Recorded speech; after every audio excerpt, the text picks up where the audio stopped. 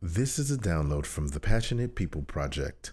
For more information, including available pictures, videos, and links featuring today's guest, visit the3p.com. That's the3p.com. I'm your host, Damon Colquhoun. Today's guest has had an opportunity to learn from some of the world's finest culinary and hospitality experts, including Jean-Georges, Michael Romano, and Danny Meyer. But what truly makes him a great chef is his connection to the nuances of nature, be it food or people. And today, he shares his passion with us. This is the Passionate People Project.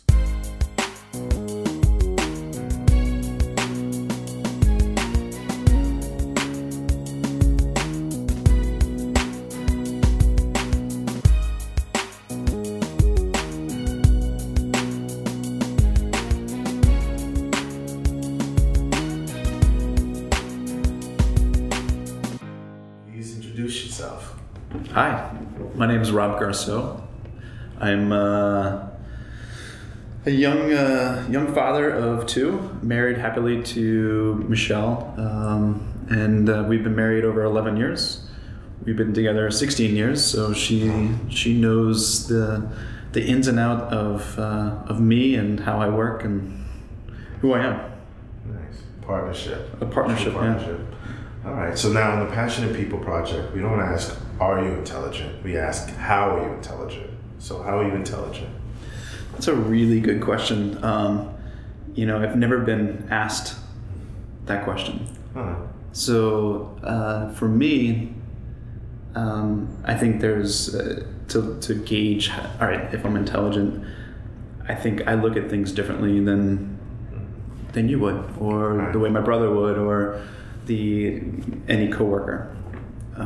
I feel that I've got a great grasp of my surroundings, meaning I know how people feel, and by looking at them, so their emotions, I can kind of wedge my way in and have people talk to me. I think my intelligence could stem from my curiosity, my curious intelligence, to wanting to learn and wanting to see how other people learn. So if I learn differently, you learn differently, so I'm very hands-on. Yeah. And I remember through my mistakes, touching, feeling, smelling, tasting, where another person might be completely just memorization and very savvy at, just a natural gift of just memorizing things. Yeah. But I think for me, it's I think intelligence. It's kind of hard. I'm trying to find my way to try to bring this back together. It's I think a drive that I have to always want to learn. Being a chef, long hours, so stamina is important for me, and I think intelligence is just I don't know. I think just a drive or a curiosity. Maybe that's better. Yeah. Well, it's interesting because you talked about memory or memorizing in one way as opposed to another, and that is kind of how it works, where it's some people they connect with their body in such a way, or their senses, the sense of taste, smell, in such a way that when a particular taste hits it, they'll always remember it. Right. You tell them the name, they won't remember it necessarily, but if they taste it, touch it or something, then it sticks. Right. So it sounds like you're talking about a combination of first interpersonal intelligence and naturalistic intelligence. So that's great. I think you're my first primary natural intelligence person. Which one do you think, or maybe which one do you think is stronger, naturalistic or your interpersonal skills? Naturally stronger. I mean, you might have developed one over the years more than another. Right. So I think I probably started out being more naturalistic, and learn to either adapt or through survival, my interpersonal, and working in New York City and cooking, there's it's a blend, it's a very team-oriented sport or profession where you have to coordinate, and I think learning through my mistakes and successes, I've learned, I think I'm right now stronger interpersonal. Managing a team of 50 managers. Oh, wow. And cooks, we've got 50 cooks in our kitchen alone, just in our one operation. I don't know everybody's name right away, and that's part of the intelligence that I don't have, is like remember everybody's names, but I remember faces. Right. And I think I read people's faces, I can see that something's wrong, or the joy I can bring into, I was working with a gentleman the other day on teaching him how to make a sauce. And from roasting the bones to caramelizing the vegetables, even the temperature of the stove and how the stock was rolling. Wow. And to watch him say, "Oh, I get it now." And he asked me, which I thought was, he goes, "Who's your mentor?" And I said, that's a awesome question. I said, anywhere I've ever been, I find a mentor. And I said, I always look back to, a chef who's taken me under his wing, or even just a friend. I've always looked back to my past, and I do a lot of reflecting. But when he turned to me and said that, it's like he's looking for that. He's looking for someone. And that for me is really special. And that for me is going to be probably a future direction. And I think mentoring. Yeah. It's good. Wow. Well said. Well said. So now, define your passion for us. If it's passion, could be for my wife. It could be the love of food. It could be for my family, external. But passion, it doesn't take much for me to get a spark, because it took me some time finding what I really wanted. I was studying environmental science, and my second cooking job in college became a kitchen. And I knew the moment I jumped into the kitchen, it was instant. And as soon as I started actually cooking, I was hired to receive all the products, check everything in, and be very detailed in the orders, and then washing dishes. Then I jumped into the cooking aspect, and I was bitten instantly, and that's like the passion of like taking a great piece of lettuce or a perfectly ripened tomato by the sun, and to smell the tomato, and you could feel it going through your nose, and it gives me chills. Or to taste the sauce that like hits all notes, acid, salty. It could have a slight herbaceous or sweetness to it. For me, that's passion, like finding the best ingredients, or keeping my wife happy. It's there's many. I have many levels, and it could be the smell of, it could be the smell of food or the body. That just stimulates. I'm a very hands-on person. So to touch a piece of meat that's been cooking, I put it back into the food, or put it back into my relationship. Wow, that's interesting. It almost sounds like it's the root of it is something where they all come together as relationships. You know, natural relationships with nature, being people, food, animals, the range. Right. Yeah. It's interesting right now. I'm responsible for a very large event for 45 of the world's best chefs, where I'm coordinating the dinner.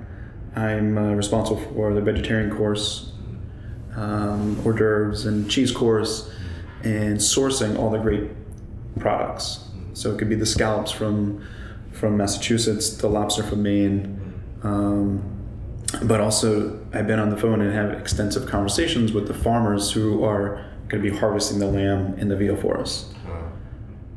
And today I had a very heated discussion with our clients saying, I am not going to jeopardize someone's livelihood because you can't give me a guest count. Yeah. You know, so if I'm going to harvest 30 lamb, those are lives I'm taking. Yeah. Wow. And then to over harvest, it's, you know, it would crush me. Yeah.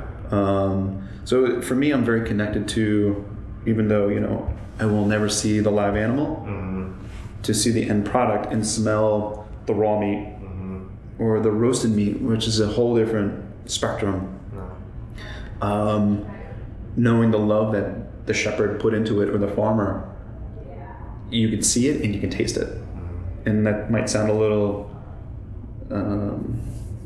harsh, or I don't know, but I understand what you're saying. You know that there's love that the farmer's giving to the animals, and how do you find more people like that? Because the end result of either the vegetable being grown with love or the lamb being taken care of and has a great environment to work in, or sorry, to live its life.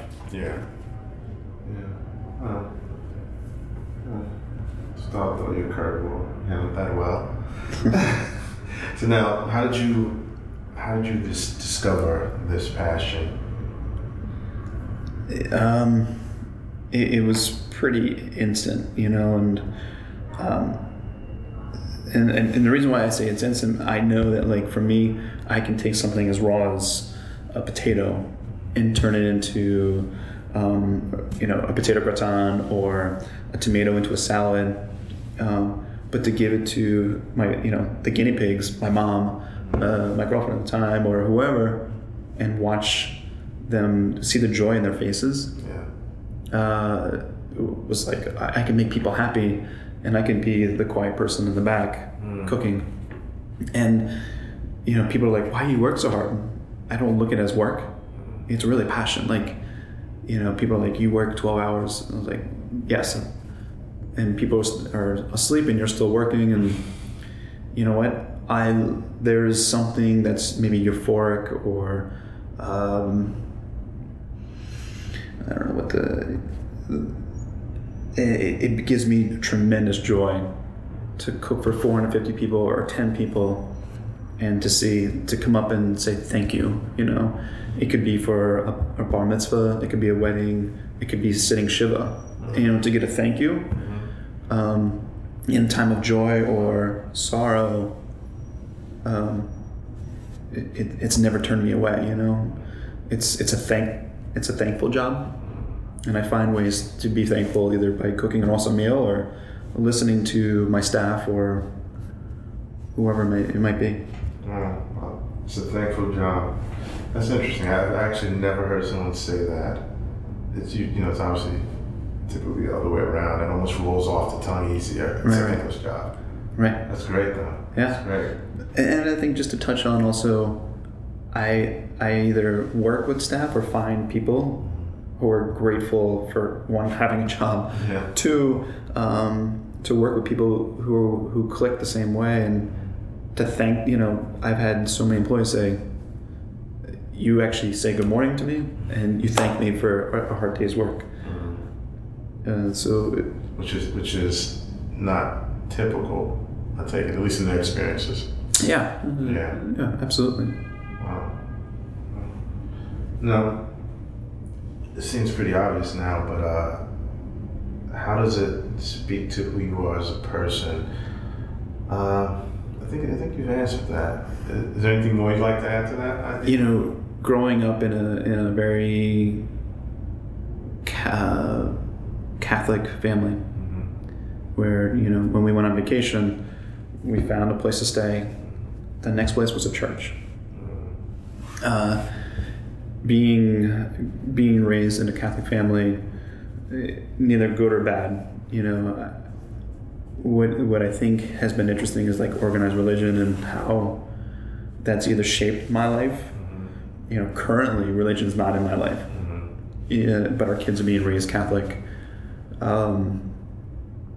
But me as a person, I've found ways to connect with people, or find ways to reflect and say, oh, you know what, that wasn't, I could have handled that differently. Was I a good person?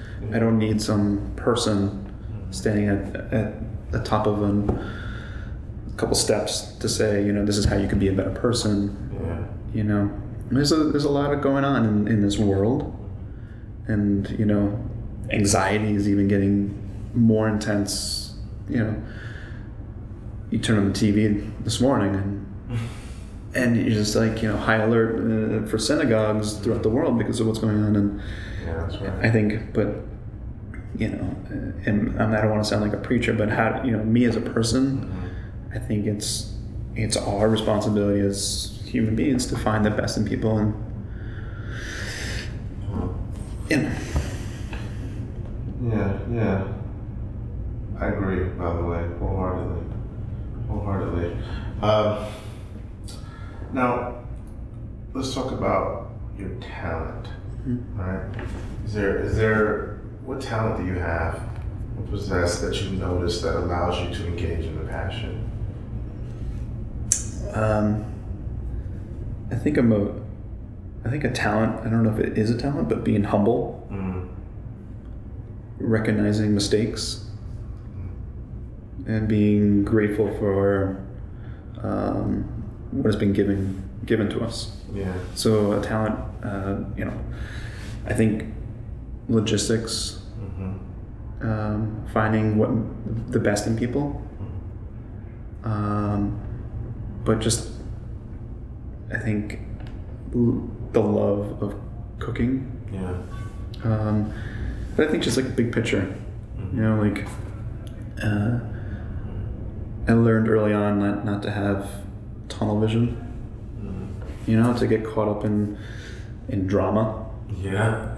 You know, that became very, you know, that was something that I learned early on, not to feed into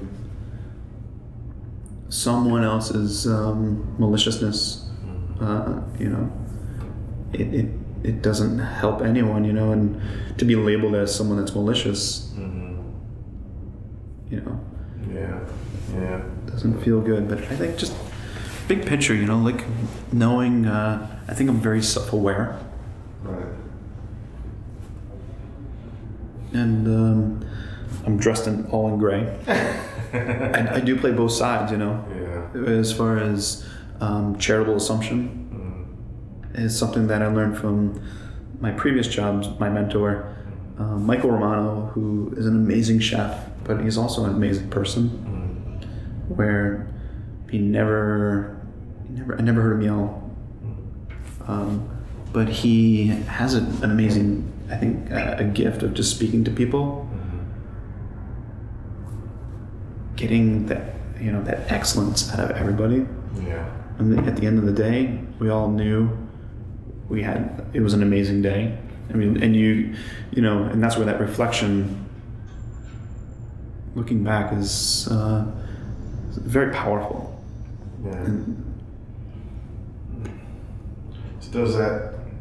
So it sounds like you talked about your talent and just try to summarize all those things, those components. But those things that, because it sounds like your mentor was similar. Yeah. You know, let's talk about refining it. Were you good at it before? Were you good at those things? We'll say it, just to summarize all those things. Were you good at it before you got to him? or did you start noticing it then through him, because of him? Yeah. And start developing it from there? And if so, how did you develop it to where it is now? How did you participate? I mean, we can live and just be and get better, but how did you actively develop it? I think it's really it started with my parents. You know, my parents are hardworking people who had lots of friends, and at the same time, they never, same way as I look at it, they never looked at people or maliciousness, or, you know, we lived an honest life, you know? And as I got older, I learned, you know, being in high school and being in a class or on a team, you have to work together. And never realized it until, you know, maybe 5 or 8 years ago. As I got into working in, you know, 4-star kitchens, where it's extremely competitive, at the end of the day, it's like, you know, you're playing on a varsity cooking team. Yeah. But, you know, someone might want your position there's certain positions as cooks that are very prestigious, even before you become a manager. The sauce guy, the saucier, the fish cook, the meat guy, the vegetable guy, and in the French kitchen, there's called the brigade, and it's kind of like the army. And you have a hierarchy. You got the chef, and then you got the executive sous chef, and then you have sous chefs, and then you have the cooks, and then you have the dishwashers. So that could be like 80 people. And my first restaurant here in New York City was working with John George. Okay. And that was my first New York City restaurant experience. 4-star restaurant. He's considered worldwide as a very respected chef. What happened was one of the restaurants I was working for previously closed down. So I packed my bags. I threw my knife in there. I threw my chef jacket and a backpack. And I took the Zagat guide, and I started to pick off the restaurants I wanted to work for. And I literally walked into the front door of each place. And these are the best restaurants in the world, or in New York City. Yeah. And my last place was going to be for the day. It was John George, and he was standing right at the podium, and he welcomed me into his kitchen right away. And I started cooking. And I saw the way the kitchen was calm before service, but during service, it's a different story. Yeah. But everybody communicated, and everybody worked together, and he is a very he's a human being, and he treated everybody like a human. Everybody got a Christmas present from him. It was hand signed, and he's a celebrity chef. That for me left a major impact, because he's got 12 restaurants throughout the world, but very hands-on and very connected. And so as I bounced from place to place, I've been cooking 16 years. My mentors, like I said, and that's why I revert back to the gentleman that asked me yesterday, where do you find mentors? Everywhere I've gone, I've crafted that. And where I've been able to refine it has been, it was 6 years ago when I started working with Michael Romano, who's very similar to who I am. I feel I'm a very good listener. And at times I was a good listener, but I wasn't a good doer. To become, here, let's put an action plan in place to help, someone feels good that they got it off their chest and I listened. And if I got 60% of that done and listening to what they said, I still didn't get the 100%. So I fell short, and people started not questioning, but saying, but we talked about, yes, you're helping and thank you, but at the same time, I still need your help here. And So getting over that hurdle where he said, you know, you got to keep on pushing to bring the group together or help people. And so I think it's really follow through. You know, if you give someone your word and you got 60% of the way, you know, there's a lot of people who lean on me every day. Yeah. And how do you prioritize? And I think that's where reading someone's emotions is really important. Yeah. It's interesting because in setting this up today, I can tell how much you cared about following through and sticking to your word. I thought it was pretty funny because I'm a pretty laid back guy. I try to be. And it's like, oh no, it's fine. We can do that. Like, no. And it was interesting because I could tell how important it was to you. Mm-hmm. You know, I tried to pass on that it was okay. Right. Everything was breezy. It's fine. It's like, no, I said this. This is what's going to be. I'll make it happen. Right. So yeah, and I appreciate that. I think it's a great quality. You know, let's talk specifically about the joy or whatever the feeling is engaging in your passion brings you. You know, that specific, that thing that you've come to learn to expect, that feeling you've learned to expect. And in my mind, I first went to like the natural high I get, like working a line in the kitchen. You know, pans are slinging, people are chopping, people are yelling. You know, it's a controlled chaos. That for me is joy because it's just like it's a game. And you know, I've played a lot of sports. I don't like losing, but you know what? Losing teaches you a lot as well. And cooking is like a sport at the same time. Cooking or being in the industry?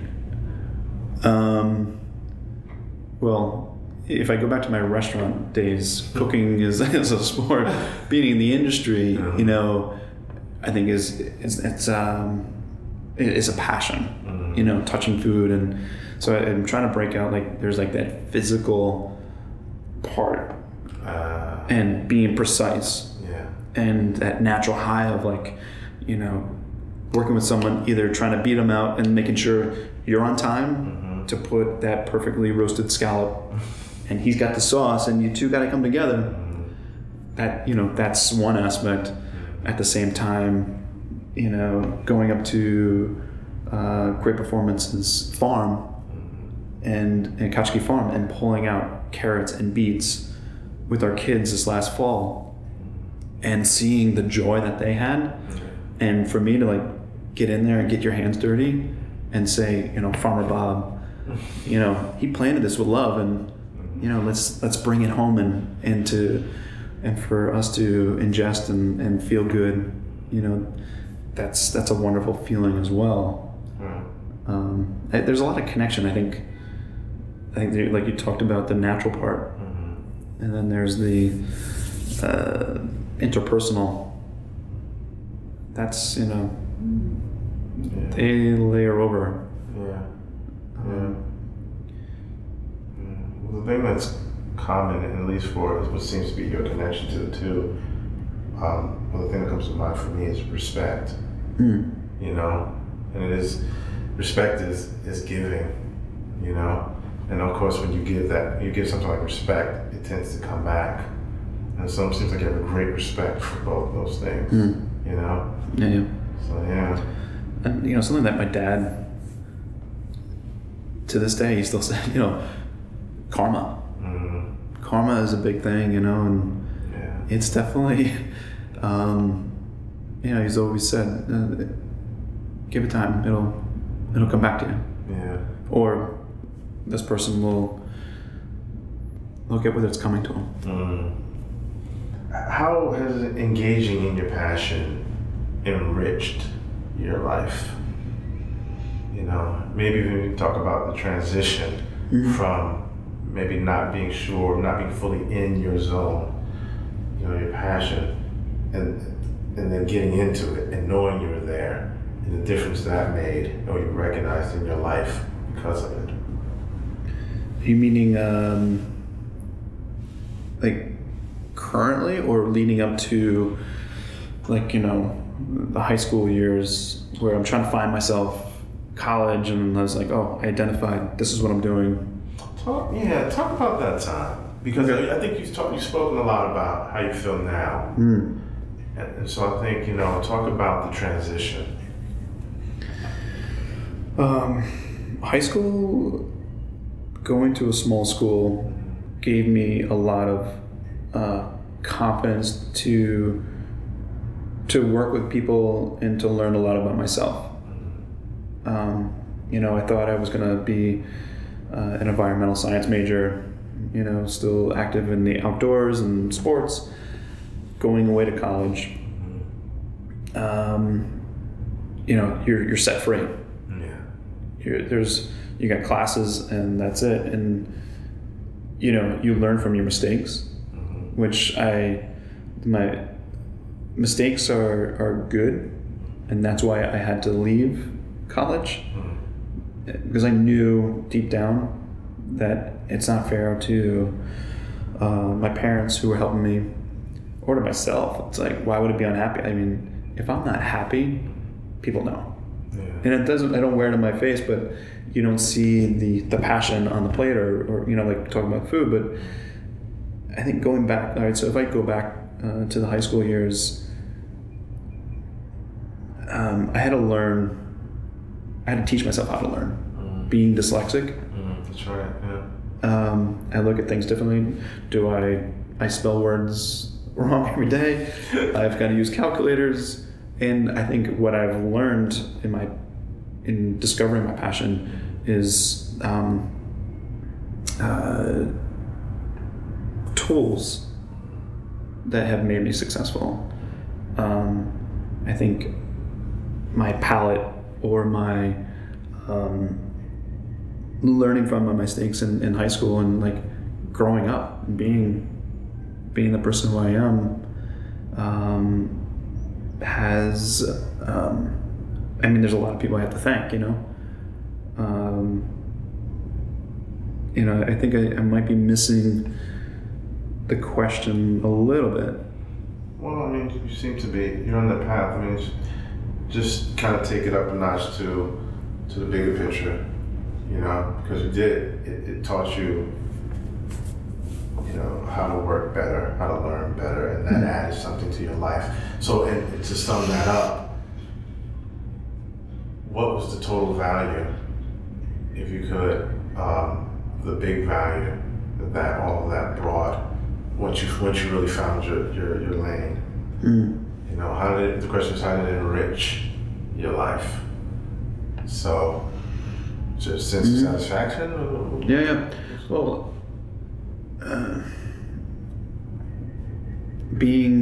having challenges, being dyslexic, not to be that it's a crutch. There was a point in my life where I was very, very discouraged. And I found ways of enriching my life through sports, or learning about things that actually interest me. So science or history, that's where my strengths were. And I kind of had to stick to that, because other things, I worked really hard, but didn't give me any satisfaction. There was like that. It was that dark period, and it's almost like when I broke through somewhere in high school and then college, I developed an incredible drive to be successful. Yeah. I hate losing. And when I'm cooking, if I'm overcooking a piece of meat, or if my timing's off, if I got to serve this dinner in 15 minutes, it's a game. And that's a drive, and that's a passion. That I have to lead a team. And they're watching me. No matter where I am in the kitchen, or at home, my kids are watching me. So they've picked up habits, and I notice them, notice how they act. Yeah. Or the kitchen where, I've got 60 people looking at me. Yeah. And watching my mood and, their lens and their perception of me, is very, everybody sees me differently, but at the same time, I can honestly say they trust me. Right. And that's what I've, looking back and, either being mentored or mentoring is learning how to, I think, learn from my mistakes and create drive. Yeah. Which, So with that, you're basically the quarterback. I mean, for all the football fans. Right. No, absolutely. Yeah. And, you get hurt, you get burned, you get cut. Mm-hmm. It's, you get penalties, Right. People are watching, your team's watching how you respond to when you do something poorly or off. You make a bad pass or a bad decision. Mm-hmm. If you're like, whatever. Yeah. It kind of, it sets the tone. Yeah. So, yeah, very good. Yeah. So now, let's talk about in terms of people earning a living, pursuing this passion. What are the ways, the different ways? I mean, I know we talked about the levels, but there's, what are the different ways that a person can get into this thing? And the routes, not, so there's catering, there's standard, 4-star, high-end restaurants, and then there's the local burger shack where they're doing, some really great burgers. Mm-hmm. So what different ways do people get into this? Yeah. I think they just got to jump in both feet. Mm-hmm. I mean, the hospitality industry is the fastest growing sector, besides the technology, but I can pick up my bags and go anywhere and be a dishwasher if I had to. So I know I can make a living. I think that it has to come from, an experience with a grandmother or parent, or, having a piece of fresh fish at, a memory that people is like, oh, like a connection. Yeah. I think people have to realize it's not, there's many different areas within the hospitality world where you're not working 12 hours a day. Some of us will say you're a sellout by being a food writer, but you know what? That's passion for them. And you know what? And when I started doing catering 12 years ago, I had a very famous chef say, "I'm selling out." And you're selling out. I'm selling out. By doing catering. Okay. At that time, 12 years ago, catering has come a long way, and part of my MO has been making restaurant quality food in a catered environment. Yeah. People don't want that rubbery piece of chicken. And that's where I think me or my team has been successful, as like working and listening to the bride or the salesperson and saying, we're gonna make this extra special. Let's look at this differently. Let's test it. Let's be thoughtful. And I think it's just talking to people and saying, talking to someone in the industry. And I've had many people say, I want to do that. Call me, come into the kitchen, live it. You have to live it because it's a sport. You're going to get banged up and you're going to have your good days and your bad days. I've had people scream at me. You got to be tough, it's. Yeah. So they could, so a person just has to figure out, well, not just, but they should figure out what they're looking for, what needs they have, and go that way. I mean, because you chose catering, obviously there's an opportunity, but what did you see in it that made you say, I'm okay with it, despite being criticized? Right. Because, what was it? For going into the catering world, it's always changing. The menu is always different. The client is always different. The food's always different. Which, for me, I very quickly had to learn about a lot of different cuisines, not just the French restaurant that changed their menu 3 times a year. Yeah. I had to verse myself in Asian, Moroccan, Ethiopian barbecue and new American and trends. So for me, that's like curious intelligence. Yeah. I'm always trying to stay with the trends or learning about the classics from each major or any kind of food. People are like, oh, here's grandma's recipe. Yeah. Can you make this? Yeah. Absolutely. I would love, thank you for sharing, the recipe. And that for me is really, I was again, like stimulated by, I have the oyster and I can do whatever I, want with it. There's so many opportunities. Yeah. Whereas a restaurant, you get caught. You can become stagnant. Yeah. Right. Because you learn to do one thing. Right. Do it really well. You do it for the same person in the same place for a lot of years, potentially. Yeah. Okay. I've had the truck breakdown, water, no running water, no electricity. I've cooked in hallways. I've cooked on a boat. I've cooked in the major financial institutions and landmark where they have rules, and I've had a sprinkler go off in the middle of main course. And you know what? You have to be like the militia. You have to be like MacGyver and make a lot of people happy all at once. Yeah. Wow. Now, have you ever found that you had to compromise? What your kind of your core beliefs or connections with food, not just Yeah. I've had to take some things on the chin. That's a small percentage. Yeah. In the big picture of what I do, but I've had to do it. For me right now, compromising is like serving strawberries in February. Okay. Or serving asparagus in December. But you know what? If someone's going to pay me $50,000 to do their event, I'll serve the asparagus. But I'll still speak my mind and say, I prefer this.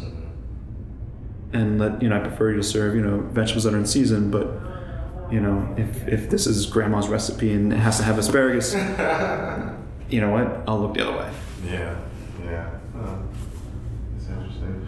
What about resources? What's the most invaluable resource you use in pursuit of your passion? If you can give me give me an example. Yeah, well, it ranges. Some people go right to very literal things, whether that be particular books or a website, the Bible. Some people talk about relationships, friendships, the partner, whatever it is. Yeah, I don't want to exclude Michelle because you know what?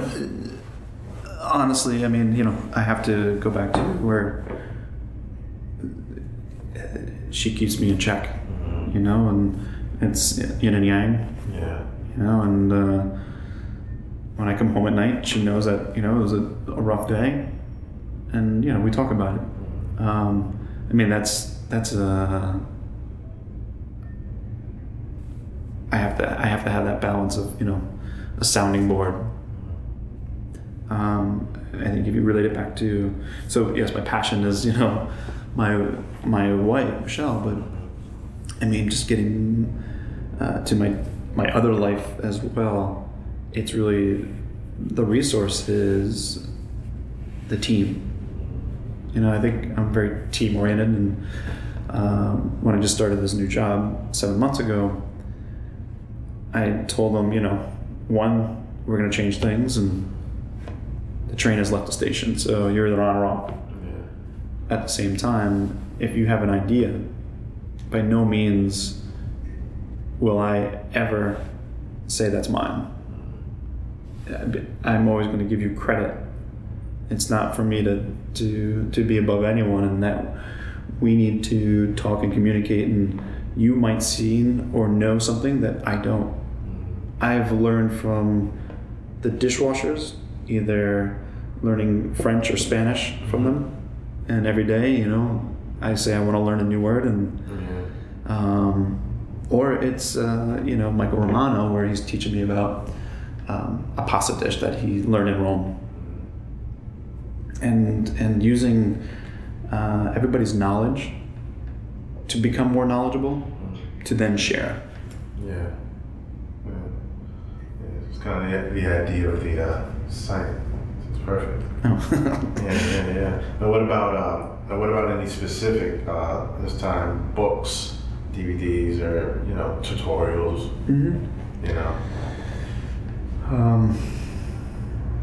I think the world of food has exploded as far as the internet. I could find a lot on the internet. I think cookbooks, I'm always reading. People are always sending me things. Look at this, look at that, Can you make something? And what I've done is created folders saying, here's the ideas. Ideas folder, because I know someday I'm going to need it. Yeah. And I think just really, I want to have a big, like a goal of mine is to travel more and see different parts of the country or the world, and how food or even people connect to food. I know that, it's kind of, you got a lot of people out there who are doing it now, but to touch and feel and taste and talk to people just about their passion, it just stimulates me more. And today the reason why I was late was talking to Valrhona pastry chef, who came in to help me work on some new pastries. He came in on his own time, and I laid out all the photos and walked him through the event. And he's a resource, and he's going to be donating 100 pounds of chocolate to me. But we talked about what is our goal in creating something so unique for guests. And he talked about a dish I did in Singapore, and I was talking about the vision for this event. How do you create collaboration? Wow. So I think resources is very open, and I think I'm always looking.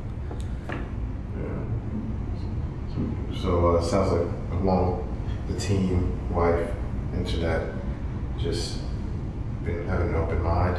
Open mind, yeah. It's a good. It's receiving what's there, what's all around you. Nice.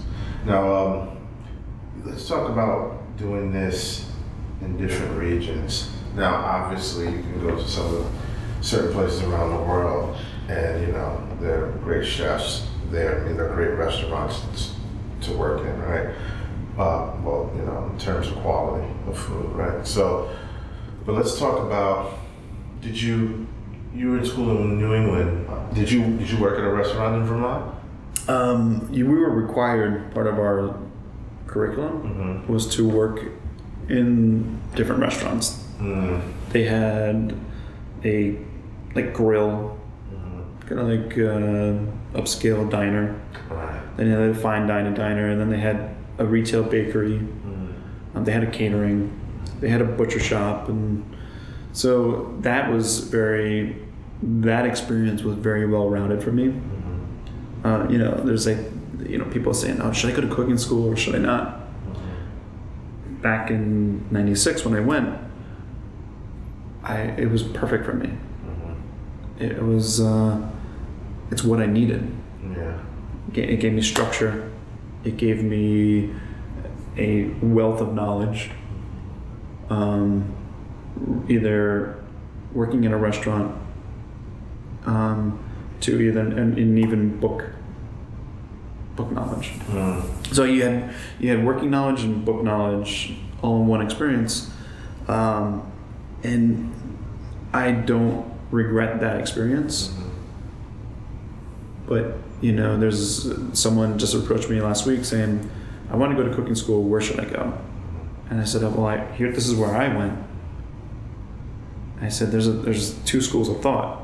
And so in the latest magazine, Lucky Peach, who's written by David Chang, who owns Momofuku and Sambar, and very famous chef.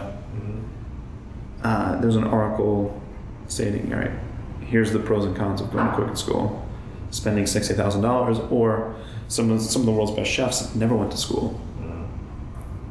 You know, and I said, and it goes back to mentoring again. Yeah. Finding that right person, taking that under your wing, and. Well, yeah. My memory is horrible, but I've actually read a few chefs' books, or I don't want to say autobiographies, more like memoirs. Right, but those people who didn't go to school, formal school, were also working in some amazing places. Wherever this one is, in France, in the countryside, in high-end kitchens, going out to the market every morning, was just been waiting for the food to come in. It was his first job. Right. So I imagine if you're going to do it that way, you should be, like, is that possible to do in New York City? And really have access to the best chefs, to learn, or best mentors to learn from? Can you get into that circle in New York City? I think it's possible. It would be incredibly tough. Right. Where I think there's so many restaurants in the United States now, in certain pockets, Chicago, San Francisco, Austin, Texas, you know, Atlanta's really excelling, Philadelphia, you know, New York, you know what they say, if you can survive in New York, you can survive anywhere. Right. But it's always to get a good foundation underneath you. If it's in New York, I think it's going to be a little bit harder. Where people outside of New York are just dying for someone who's committed, hardworking, and passionate about food. Wow. Or whatever they're passionate about. It could be wine. Yeah. Very good point. Yeah, that's great. It reminds me of our high school teams, because the schools were so small. Right. You didn't have the choice of all the. You couldn't just pluck all the best athletes around, you know. Right. It's more like picking niches. This guy's really fast. You can put him over here. Yeah. This guy's really tough. Put him over here. Just swing that stick. Yeah. Well, that's great. That's great. Wow. So, when you talked about, so you started talking about education. What about any potential pitfalls to getting taking classes or going to college and getting a full degree at any one of these cooking schools in New York or in upstate? Yeah. I think there's pitfalls on both sides.